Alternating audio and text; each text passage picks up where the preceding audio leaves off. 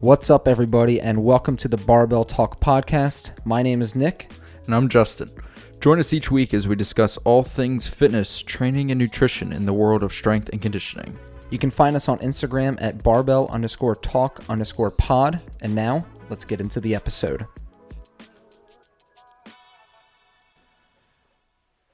All right, everybody, and welcome back to the Barbell Talk podcast. This is episode 4 with your hosts, me, Nick.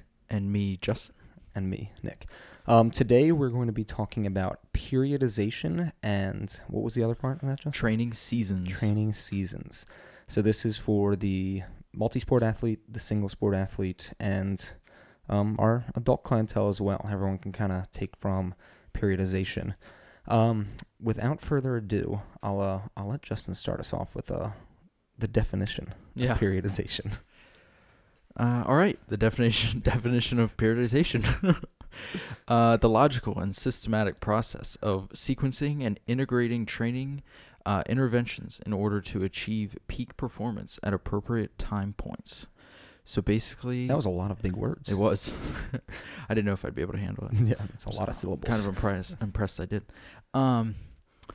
So what that basically says is picking a achievable or like a time period where you want to perform the best. If you're an athlete, that would be your sport or your season. Yeah, and you can go back to episode 2 and learn more about that. We talked about that in depth for quite a while. Yeah. So then the idea of periodization is that long-term plan up to a year or more.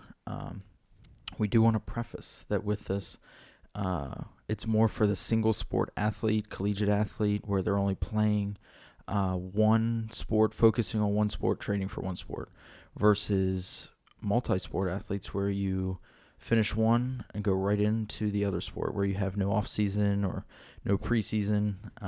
This does not work as well.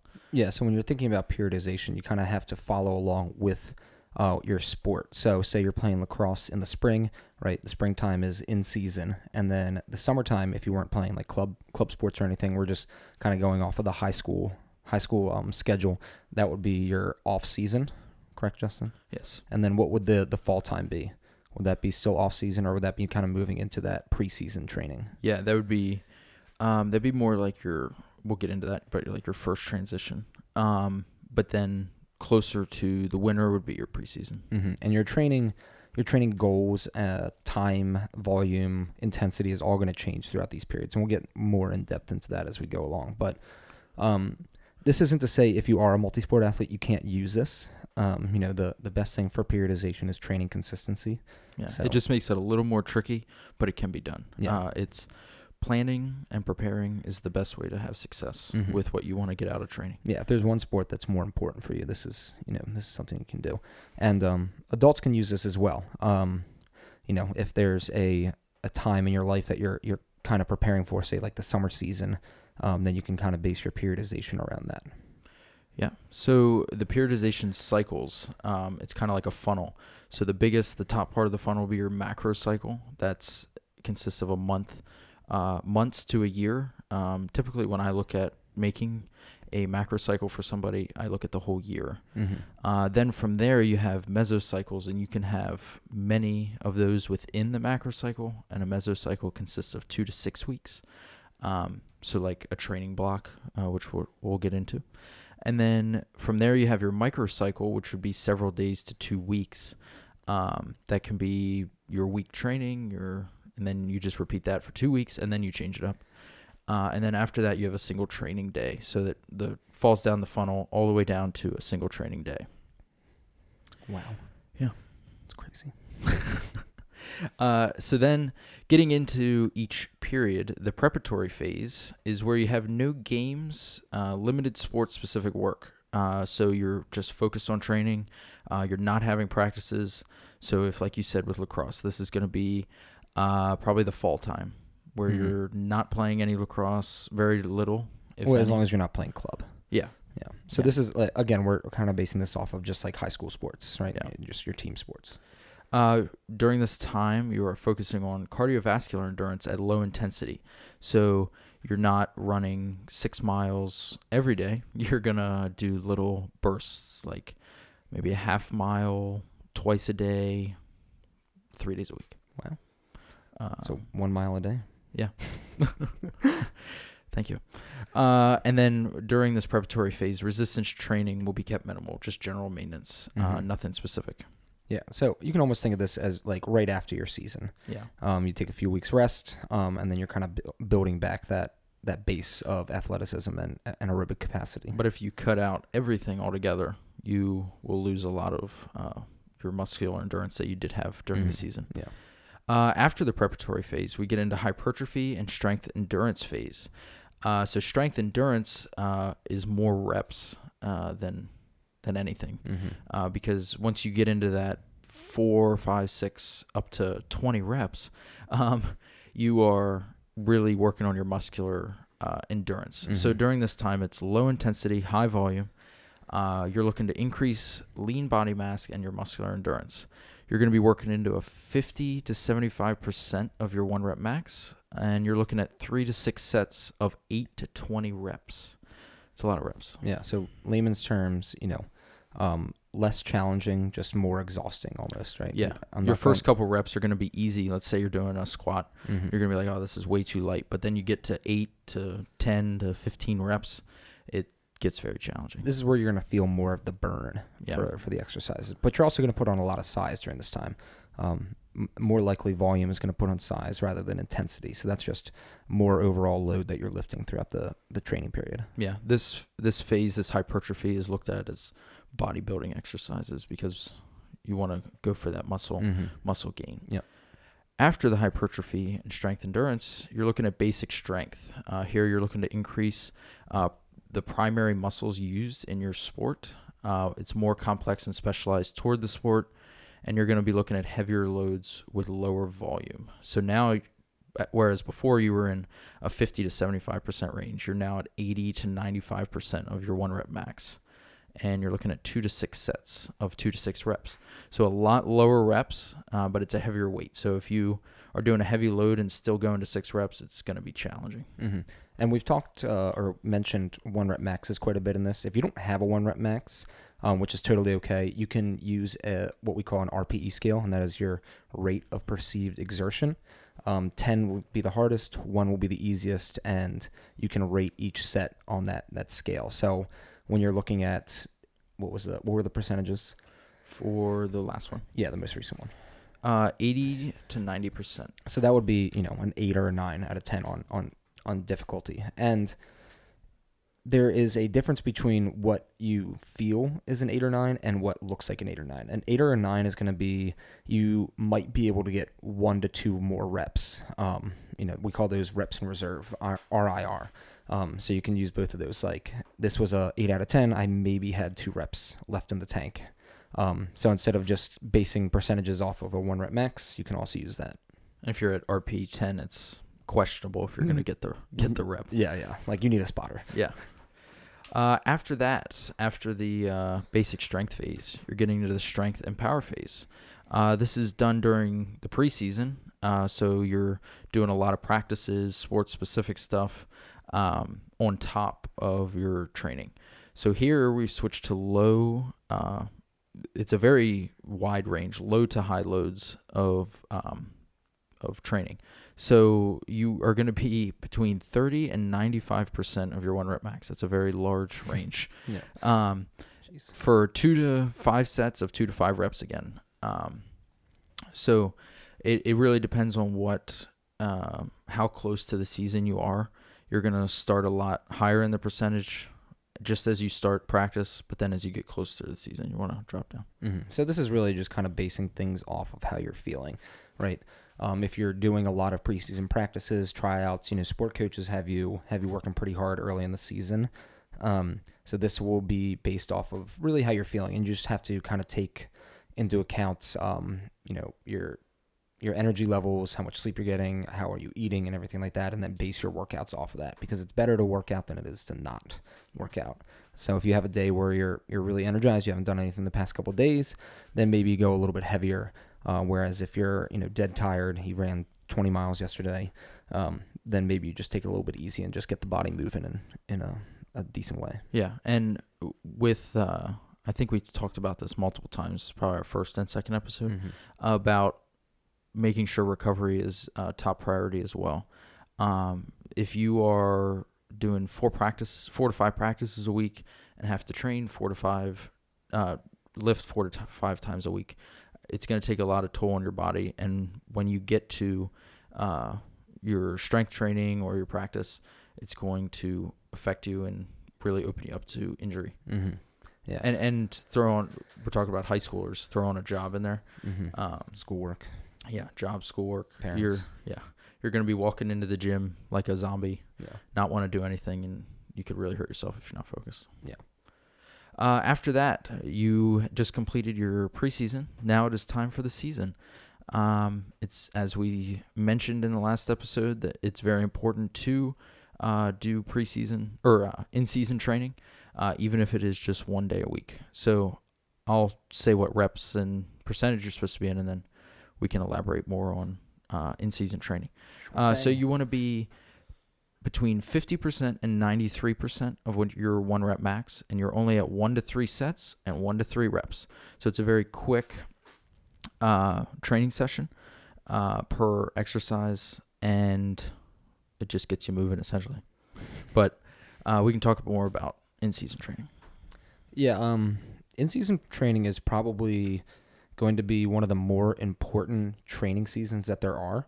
Working with the athletes that we do, we find that a lot come and go, especially during that in season. And when a lot of kids are playing multiple sports, in season is pretty much 75% of the entire year.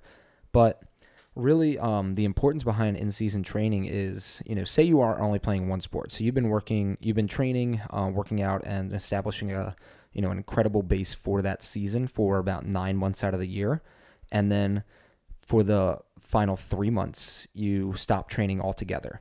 Kind of right there, there's some red flags that pop up, right? Sure, the first few weeks of the sports season, you're not going to lose the lean muscle mass that you have, or necessarily get out of shape, especially because you are playing that sport. But if you're a team that gets somewhat far into the season and into playoffs and everything like that, it's been 3 months since you've trained, and now you're expecting to have similar to, if not the same, lean muscle mass, strength, and power levels that you had when you entered the season.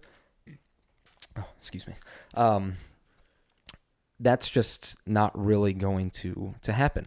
And, in-season training doesn't have to be the most challenging training in the world, but what it should be doing is should be trying to maintain the strength that you put on, as well as maintain the power deep into the season that you've built throughout the entire year.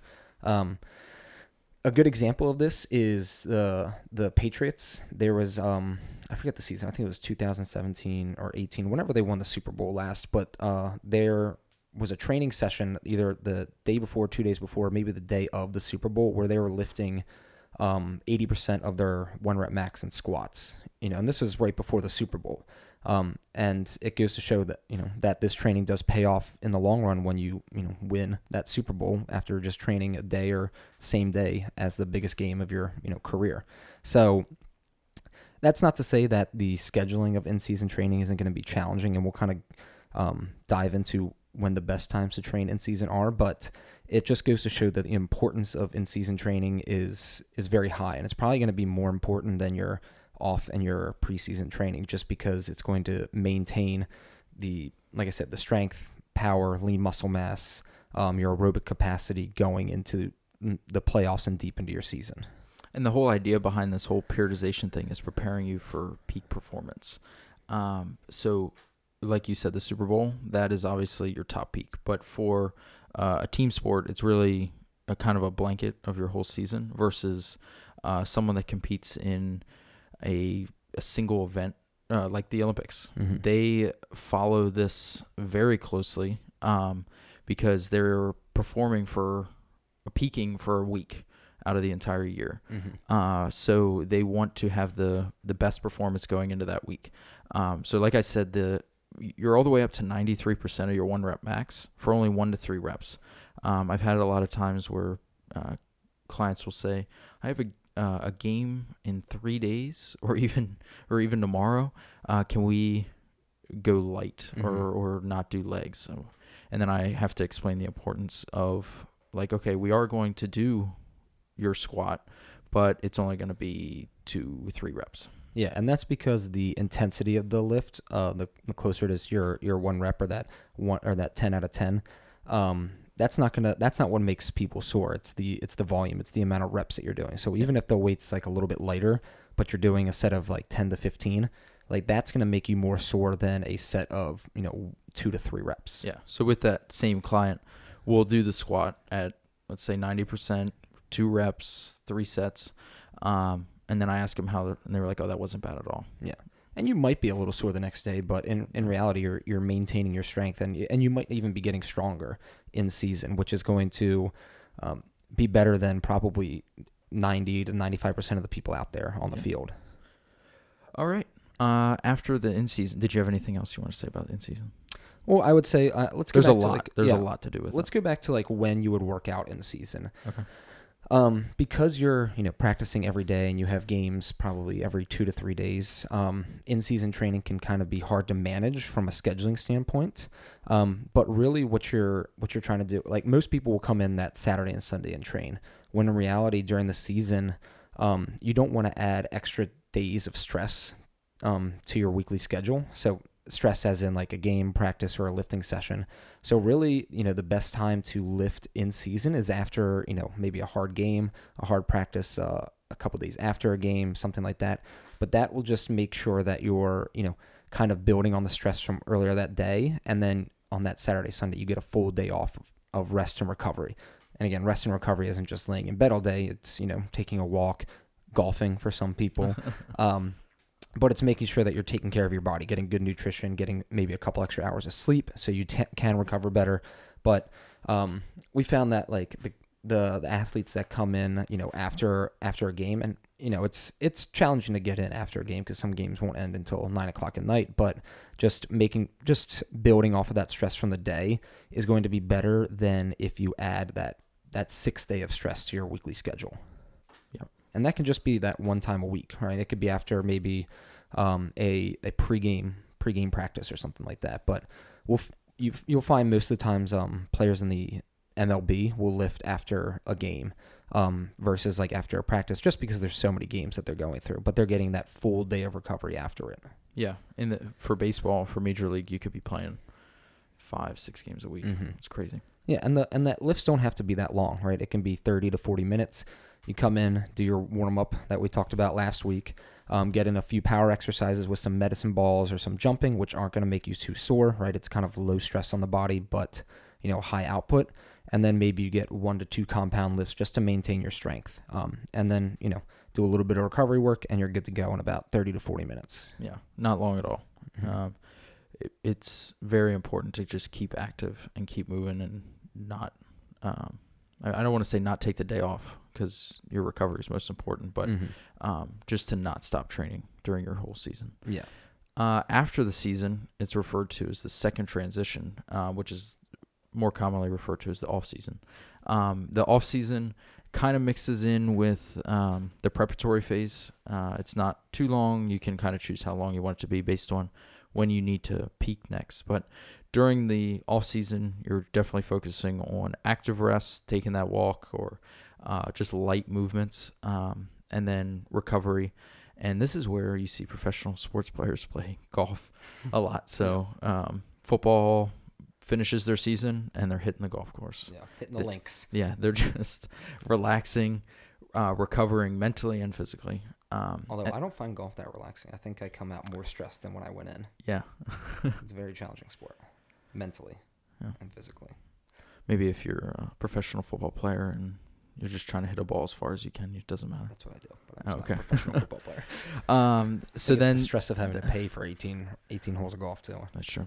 Again, if you're a professional football player, I don't think you're paying for the 18 holes. No.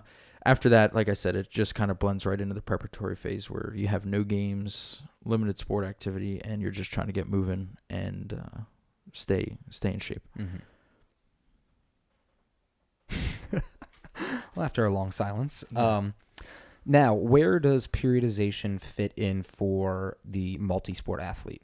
There are a couple different types of periodization. What we've talked about is linear periodization, I believe. There's daily undulating periodization. There's different kinds of periodization, but in reality, periodization means that, every day you're trying to get a little bit better than you were yesterday, right? Yeah. So although, a collegiate athlete who has a program written up for them by their, Division I strength coach is going to have a little bit more time to train, a little bit more structure than a high school athlete who plays basketball, soccer, and volleyball. I think I hit those seasons correct. That's going to be a little bit more challenging to have, your peak phase, your prep phase, your maintenance phase, everything like that, because you're always playing, you're always practicing.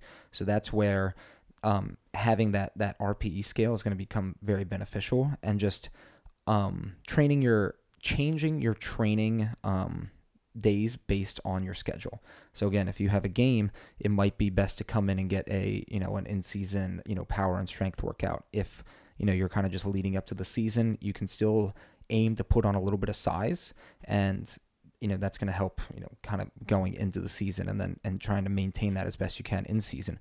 But really the main thing that we're trying to get with periodization is that there does need to be some sort of structure and some sort of goals to be hit every few months, and that you are training year round, because consistency is going to be your best friend when it comes to building strength, size, and basic athleticism. Yeah, I think for that multi-sport athlete, I was just thinking, like, if you don't have a strength coach, I know for colleges, like, it's easy, it's provided for you. But if you're in high school and you don't have a strength coach telling you what to do, when to do it, it can be very easy to be like, yeah, I'm just tired. I'm going to sit here and watch TV, play video games. Versus in college, when you have that strength coach, even if you are a multi-sport athlete still, they have the plan written out for you. You're playing your sport, you're in season, they have your training for you 2-3 days a week.